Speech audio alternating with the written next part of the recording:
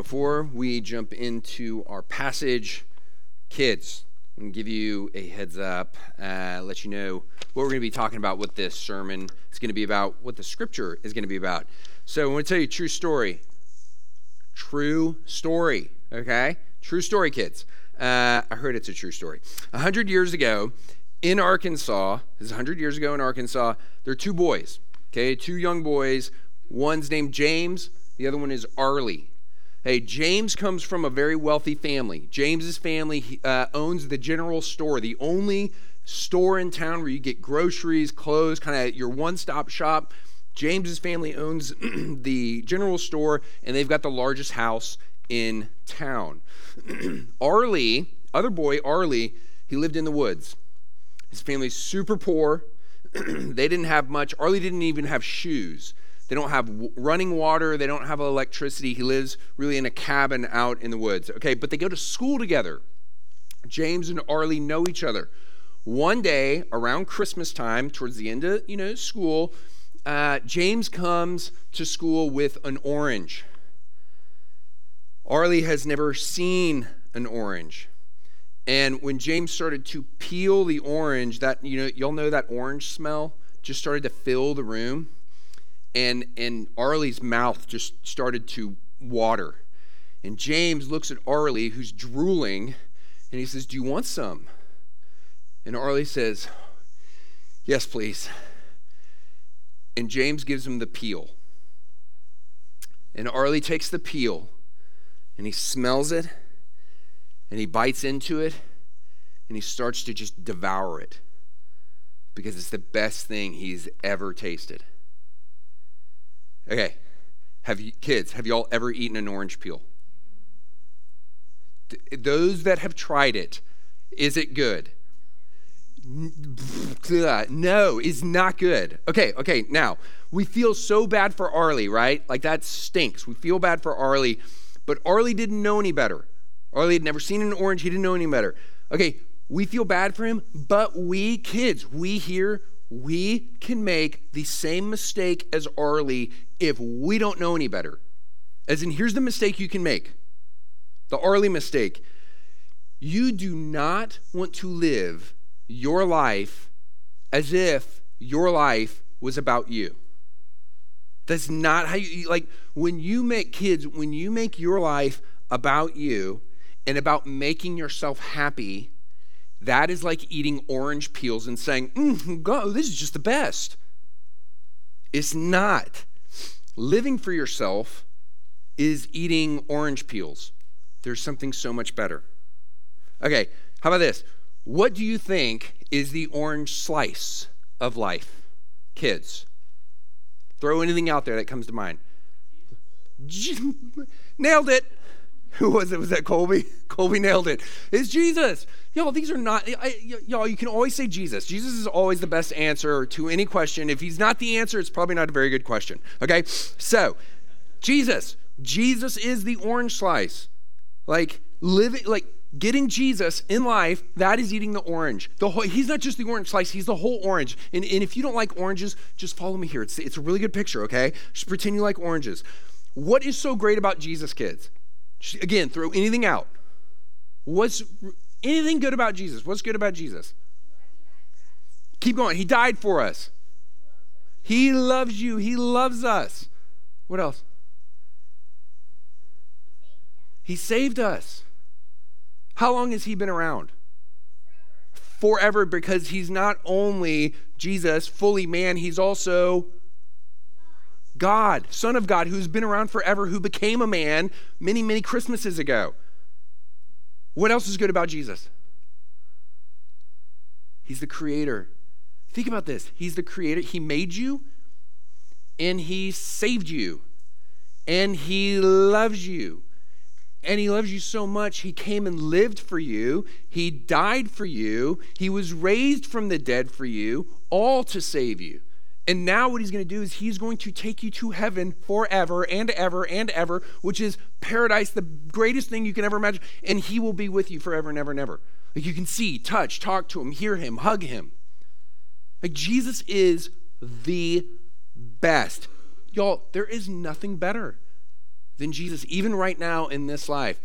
That's what we want to see today, is that having Jesus, that's the orange slice of life. That's the orange.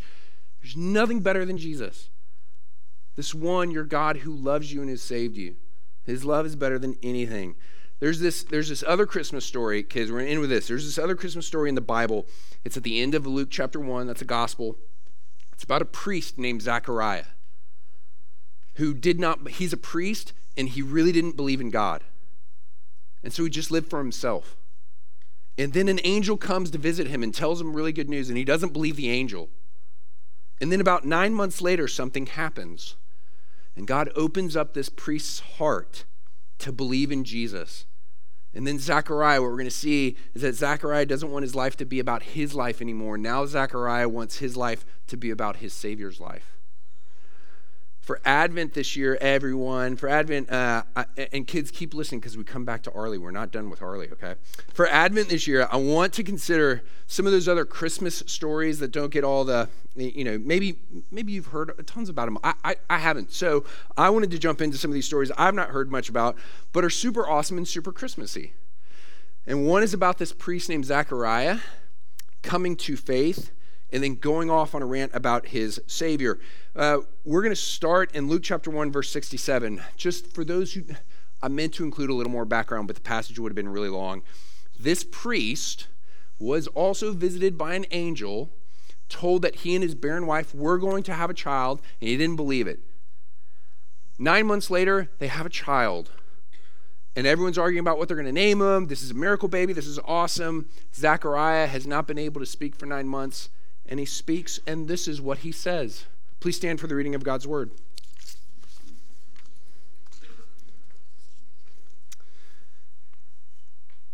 And his father, this is John, who is John the Baptist, baby, and his father, Zechariah, was filled with the Holy Spirit and prophesied, saying, "Blessed be the Lord God of Israel, for he has visited and redeemed his people. He's raised up a horn of salvation for us in the house of his servant David, as he spoke by the mouth of his holy prophets from of old, that we should be saved from our enemies and from the hand of all who hate us, to show the mercy promised to our fathers and to remember his holy covenant, the oath that he swore to our father Abraham, to grant us that we, being delivered from the hand of our enemies, might serve him without fear, in holiness and righteousness before him all our days. And you, child, will be called the prophet of the Most High, for you will go before the Lord to prepare his ways, to give knowledge of salvation to his people and the forgiveness of their sins, because of the tender mercy of our God, whereby the sunrise shall visit us from on high, to give light to those who sit in darkness and in the shadow of death, to guide our feet into the way of peace." And the child grew and became strong in spirit, and he was in the wilderness until the day of his public appearance to Israel. The word of the Lord. Please be seated.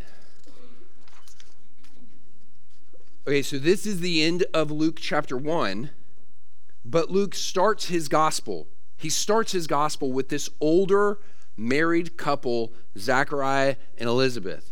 And Luke tells us that they have this deep pain in their lives. They are barren and they have no kids. And Luke tells us that Zechariah is a priest who serves in the temple in Jerusalem.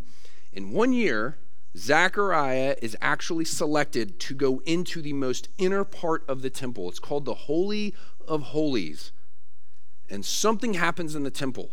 Something happens in the Holy of Holies that Zechariah was not expecting to happen. He encounters God. An angel from God appears to him and tells Zechariah, your barren wife Elizabeth is going to have a son, and you're going to name him John, and he's going to prepare for the way for the Lord who's coming. And then Luke tells us that Zechariah does not believe this angel, because Zechariah actually doesn't really believe in the God that he preaches. And so the angel tells him, okay, fine, you don't believe the words that I've spoken to you, then you're not going to be able to speak. You are struck dumb. Silence. 9 months of silence. And 9 months later, their miracle son, Zachariah and Elizabeth's miracle son, is born, and everyone in the family is there, excitedly arguing what his name is going to be. And mute Zachariah writes his name down on a tablet and names him what the angel said to name him. His name is John. Immediately, his mouth opens up and he starts gushing. Okay, this new, old dad who's longed for a child all his life, who has committed his life, who is slaved as a priest of God, wanting nothing more than a child of his own, never being able to have one, and so resenting God to the point of rejecting him, then being met by God and promised a miracle baby. Here, Zechariah, he looks at his newborn baby boy John, and opening up his heart, he starts gushing about not John. Okay, when the teacher saw Arlie, hey kids, come back to Arlie. When the teacher saw Arlie take that orange peel from James and eat it with all that wonder and all that gratitude, it broke her heart. So she went to the store and bought Arlie a Christmas present. And she took it out to the cabin in the woods. For Christmas, she gave Arlie a basket of oranges. And Arlie took one of the oranges and he peeled it and he started eating the peel. And she grabbed the orange, she stopped him, she tore off the peel and gave him the actual inner part of the orange and said, "This is the orange you eat." And he bit into it. And the orange flavor ran through him. And the juice filled his mouth. And he smiled and he laughed. And then he started to cry. And he said, "I didn't know God could make something taste that good." The gospel has so filled up Zechariah that he can't but sing what has become his greatest desire, not his newborn miracle son, but the Son of God, his Savior, who he previously never could have imagined was so good. The first words of Zechariah's prophecy, he's blessing the God of Israel. The God of Israel he didn't used to believe in, because he believes God is not only real, but has really sent his Savior for his people. And he describes this Savior as a horn. Okay, now, the last time that someone prophesied about horns in the Bible was around 500 years earlier by another Zechariah. Old Testament Zechariah, prophet. So here, New Testament Zechariah's namesake, like who he's named after, is at least it goes back to, his grandfather. It goes back to the Old Testament prophet Zechariah, who lived at a time after Babylon. A little history here. Babylon has destroyed Jerusalem. They have destroyed the temple. They have taken Judah, Israel, what's left. They have taken them into captivity. Exile. 70 years later, Persia comes along, and Persia beats up Babylon, and they free the Israelites to go back to Jerusalem. You can go home. You can go back if you want.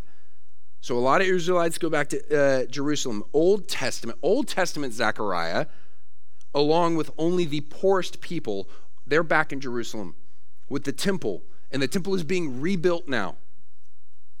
And the name Zechariah means Yahweh remembers, which is a super fitting name for this prophet, because Zechariah's message, Old Testament Zechariah's message is, listen, God will remember and he will deliver on his promises to his people of a glorious kingdom with a king, and we're going to be his people, and we're going to get a land. Like we're the people where the sin inside of us and outside of us, it's defeated.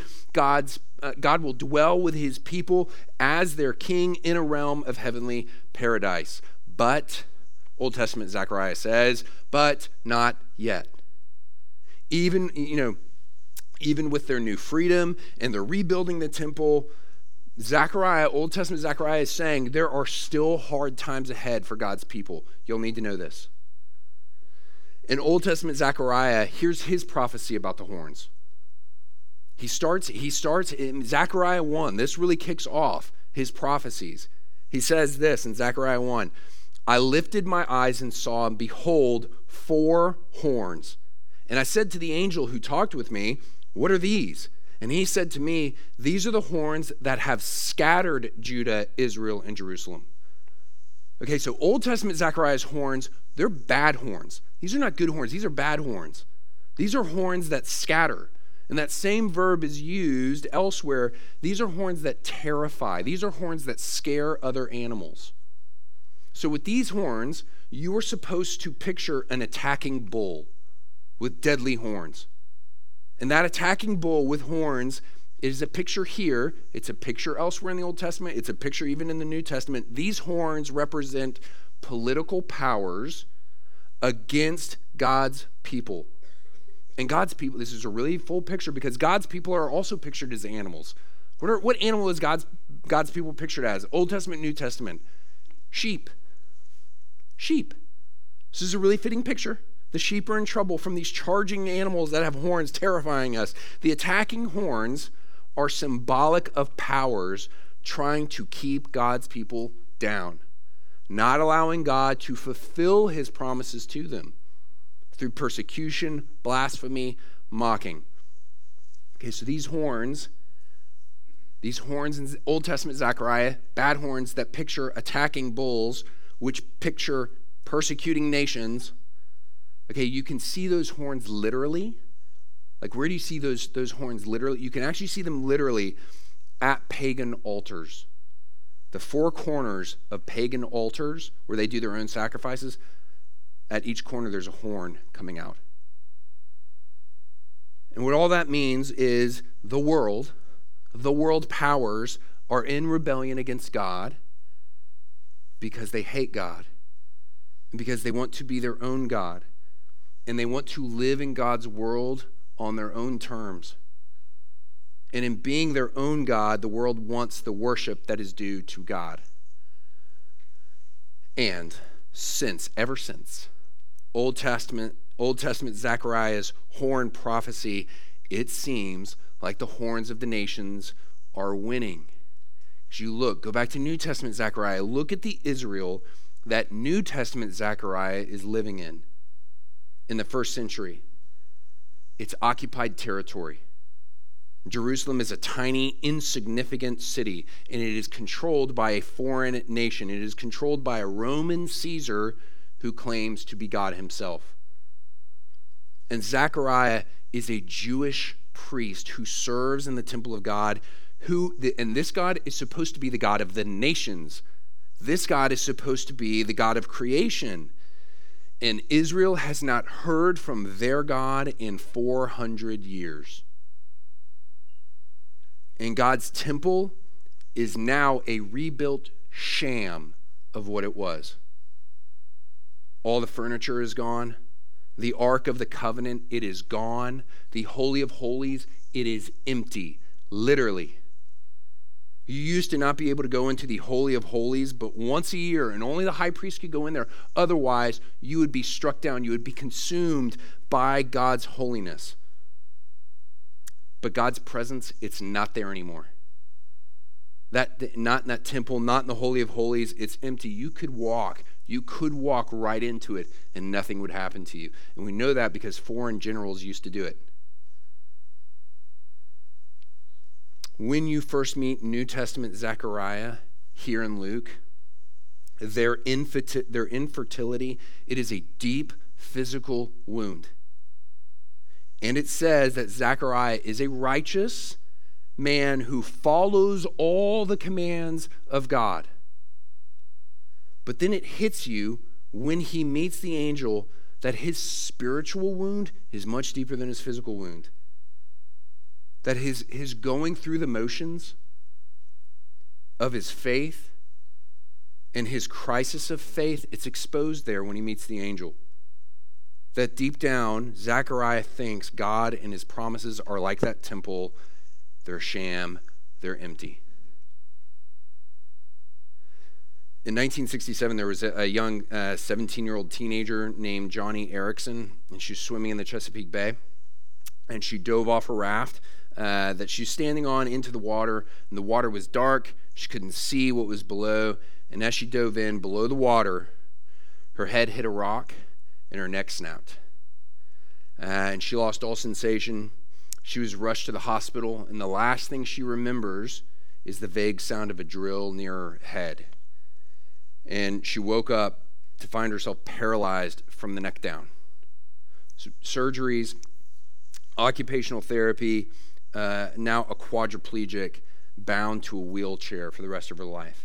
And through all of that, the physical trauma, she says, was not as bad as the spiritual. And through it all, she became a Christian and a writer, teaching about Jesus. And then she gets breast cancer.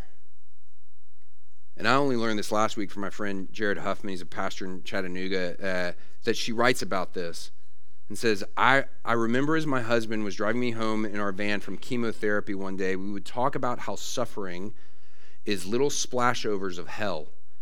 And we pull into the driveway, and her husband, this is now Johnny Erickson Tata, her husband says, well, what do you think then splashovers of heaven are? Do you think there are those breezy and bright times where everything is going your way and you have your health? They both say, no way. That's not what a splashover of heaven is. Splashover of heaven is having Jesus in your splashover of hell. And Johnny says, to find Jesus in your hell is ecstasy beyond compare, and I wouldn't trade it for any amount of walking in the world. So it is not that splashovers of hell, it's not that suffering is splashovers of hell, in that fun times are splashovers of heaven. It's that this life is characterized by suffering. It just is. And having Jesus in the midst of this hard life, that's the splashover of heaven. And each and every one of you here is in some level of deep suffering. And distraction and pleasure and entertainment and ease are not going to sustain you. Not in that suffering, and it's not going to get you out of it. And let's just be, if you can get out of your suffering, that is great. And you should try to get out of what your suffering is. Like that is fine. But the splashover of heaven is not getting out of your suffering, whatever it might be. It's finding Jesus in it, whether or not you get out of it. And it's because on this side of heaven, we will never fully or finally get away from our suffering. Zechariah, here in the New Testament Zechariah finds Jesus in his hell. That as much as he wanted a child, as much as he loves his newborn baby boy, the gospel promises of God, that's the orange slice he's tasting for the first time, and he's overwhelmed by it, never imagining God could be so good. The horns of Old Testament Zechariah, the horns that Old Testament Zechariah talked about aimed at God's people, those horns are directed at God himself. As in mocking God, laughing at God, that he cannot deliver on his promises to his people. The nations, the world controls God's people. The world decides good or bad for God's people. The world decides whether God's people will be allowed to live or to die. New Testament Zechariah, living in the darkness of a foreign occupation and religious persecution, used to believe that. He doesn't believe it anymore. And it makes sense that New Testament Zechariah has Old Testament Zechariah on his mind. That makes sense. But why does Luke? Because you want to take another step back. Like the guy who writes this gospel, like why does Luke, the gospel writer, have this on his mind. Luke is a Gentile. He's not a priest. He's not even Jewish. He's a Gentile. What does Luke care about a formerly infertile, unbelieving Jewish priest ranting about a horn of salvation that's going to defeat the Gentile nations? He's a Gentile. That's going to defeat the Gentile nations, oppressing God's people from the house of David. What does Luke care? He's a Gentile. He cares because he's a Gentile. Old Testament King David. I know we're going back to the Old Testament. Just the Old Testament King David, he was the one king in Israel's history who had a universal interest in all peoples, all nations, including the Gentiles. David's great-grandmother was Ruth, a Moabite Gentile. And opposite the wicked, xenophobic King Saul before him who hated outsiders, David is a missionary king who shared the gospel with other nations. David converted tons of Philistines. When he came back from living among them, he used to live with them when he was run out of Israel. He went and he lived with the Philistines. And when he came back, he brought 600 of them back with him because they were his closest friends and closest advisors, and they believed what he believed. He surrounded himself with foreigners, converted Hittites, Archites, Kerethites, Pelethites. I'm not making those names up. And there are others. And Luke, the gospel writer, Luke bases the outline of his gospel on the Old Testament books that are about David, which are 1st and 2nd Samuel, because he gets that Jesus is a second and final David. 1st and 2nd Samuel, let me just think about this. 1st and 2nd Samuel, these books about David, they begin with a story about a priestly family struggling with infertility, who then give birth to a miracle baby. Not David, Samuel. And Samuel is a prophet who's going to prepare the way for King David. And just like 1st and 2nd Samuel is not about Samuel, it's about David, Luke is sending off alarm bells here to say that his gospel is not about Zechariah and Elizabeth, it's not about John the Baptist, it's about this second David, Jesus, who all these others point to. And Luke loves David because David is the king who loves Gentiles. And Luke is a Gentile. And the true David is here. It's Jesus.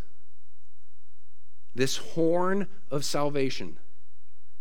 And Jesus defeating the Gentile peoples right now, it looks like beating them with the gospel. Making enemies his family. Let me say this. I know that you have got enemies. Say that again. I know that you have got enemies. That is not an unchristian thing to say. That is a very Christian thing to say. But you're supposed to love your enemies. Do you believe this gospel of eternal salvation is for your enemies? Your political enemies, your enemies across the pond, your enemies at your work, your enemies around town. Do you believe this gospel is for your enemies that are in your family? What about your greatest enemy, which is you? Do you believe that you were once the enemy of Jesus, but not anymore? When Jesus grows up, the world powers try to finally and fully shut God up and stop him from delivering his promises by crucifying his son. The world thinks that killing Jesus is its victory. And loved ones, the world wants you to believe that the world outlives Jesus, that the world does not need Jesus, that this world will go on and on and on forever, and that what the world has to offer you is the answer to your every problem. And because of that, you owe your allegiance to the world. The great irony is that Jesus' death, it's his victory. Because he dies for his enemies. Taking their sins on himself. He dies for his enemies, taking their punishment on himself. He dies for his enemies, taking their ultimate defeat on himself. And he forgives his enemies. And he makes them his. He makes them his family. He makes them his friends. These other horns of worldly power, they're just counterfeits of true power, who is Jesus, the power of God unto salvation. So the great irony here is that in the incarnation of little baby Jesus, Jesus is the horn coming for the other horns. And in his first advent, he defeats the horns spiritually. He defeats the horns of evil spiritually. But he is coming again. And in his second coming, every enemy is put down physically and fully. Our sin is completely put down. The world, the false church, the devil, and God's people are given their complete salvation. And we right now, today, tomorrow, the next day, until Jesus comes back, right now, we cannot be like former New Testament Zechariah, who said that he believed this stuff, and then be lulled, be distracted, be beaten down into defeat, into doubt, into forgetfulness, into unbelief, or into rejection of God's promises. We cannot allow ourselves to be stolen away from God's promises that his kingdom comes. Zechariah ends with this. He ends with, "The sunrise shall visit us from on high to give light to those who sit in darkness." You know what that sunrise thing is? Do you know the sunrise is when the sun rises in the morning? Okay. But we're talking about the same sun that's 93 million miles away, okay? And if you stare at it, it will blind you. If you stand out in it for too long, my kids know this, I talk about this all the time. If you stand out in that sun that's 93 million miles away for too long, it will literally burn your skin off. When it first comes up, though, when that sun first comes up, though, you can look directly at it and you can stand in all of its glory. And our English language providentially really does some double duty here. That is like the Son of God saying, "If you've seen me, you've seen the Father." Because in the Old Testament and the New Testament, if you look directly at God, you will die, you will be consumed. But one who is equal in power and glory of the same substance as the Father, you can look right at him. The Son of God, that Son, S-O-N, he is the sunrise. This is not my sunrise story. This is Brian Habig's stuff, but I was reminded of this when we were out of town recently with friends, and on our last day of vacay, our friend got up early in the morning to go look at the sunrise, and she told us about it, and we're like, "What are you, like, what? Why? You crazy? Last morning to sleep in? What's wrong with you?" And then you think about it, and like, what is wrong with us? I mean, we're at a beautiful beach. That sunrise is unlike any other sunrise. It doesn't look like the sun is 93 miles away. It looks like million miles. I say 93 million miles away. It looks like it's right there and you can touch it. And why didn't we get up? Y'all, why don't we do this all the time? The sunrise is incredible and it's happening every day. But the way that we live our lives, there is no sunrise. And if there is one, what are you, crazy? Like, who cares? This is how we live. Like, what do you care about the sunrise? Well, the sunrise, it dispels the darkness. And Jesus is the sunrise, and the darkness of our suffering and our sin and all evil, all that darkness, it is doomed. the sun will rise on our kingdom. It is coming. Let's pray. Father, we thank you and we praise you that we actually cannot be stolen out of your grasp, out of your love, out of your salvation. Help us to hold on to that awesome reality today and tomorrow and the next day as we get up, as we go out, as we try to love you, as we try to love each other, as we try to love the stranger, Lord, as we try to love our enemy. Father, help us to hold on to this gospel of grace. Help us to look to Jesus, the sweetest thing that we could possibly ever want. Help us to look to our Lord, to know your love, in order that we might love you more today and the next day and the next day. We pray that the cross would be bigger today than it was yesterday, that it'll be bigger tomorrow than it is today. We pray that we would leave here differently, knowing your love and knowing your grace, knowing your salvation that we have in our Lord and Savior, Jesus Christ. We pray this in his name. Amen.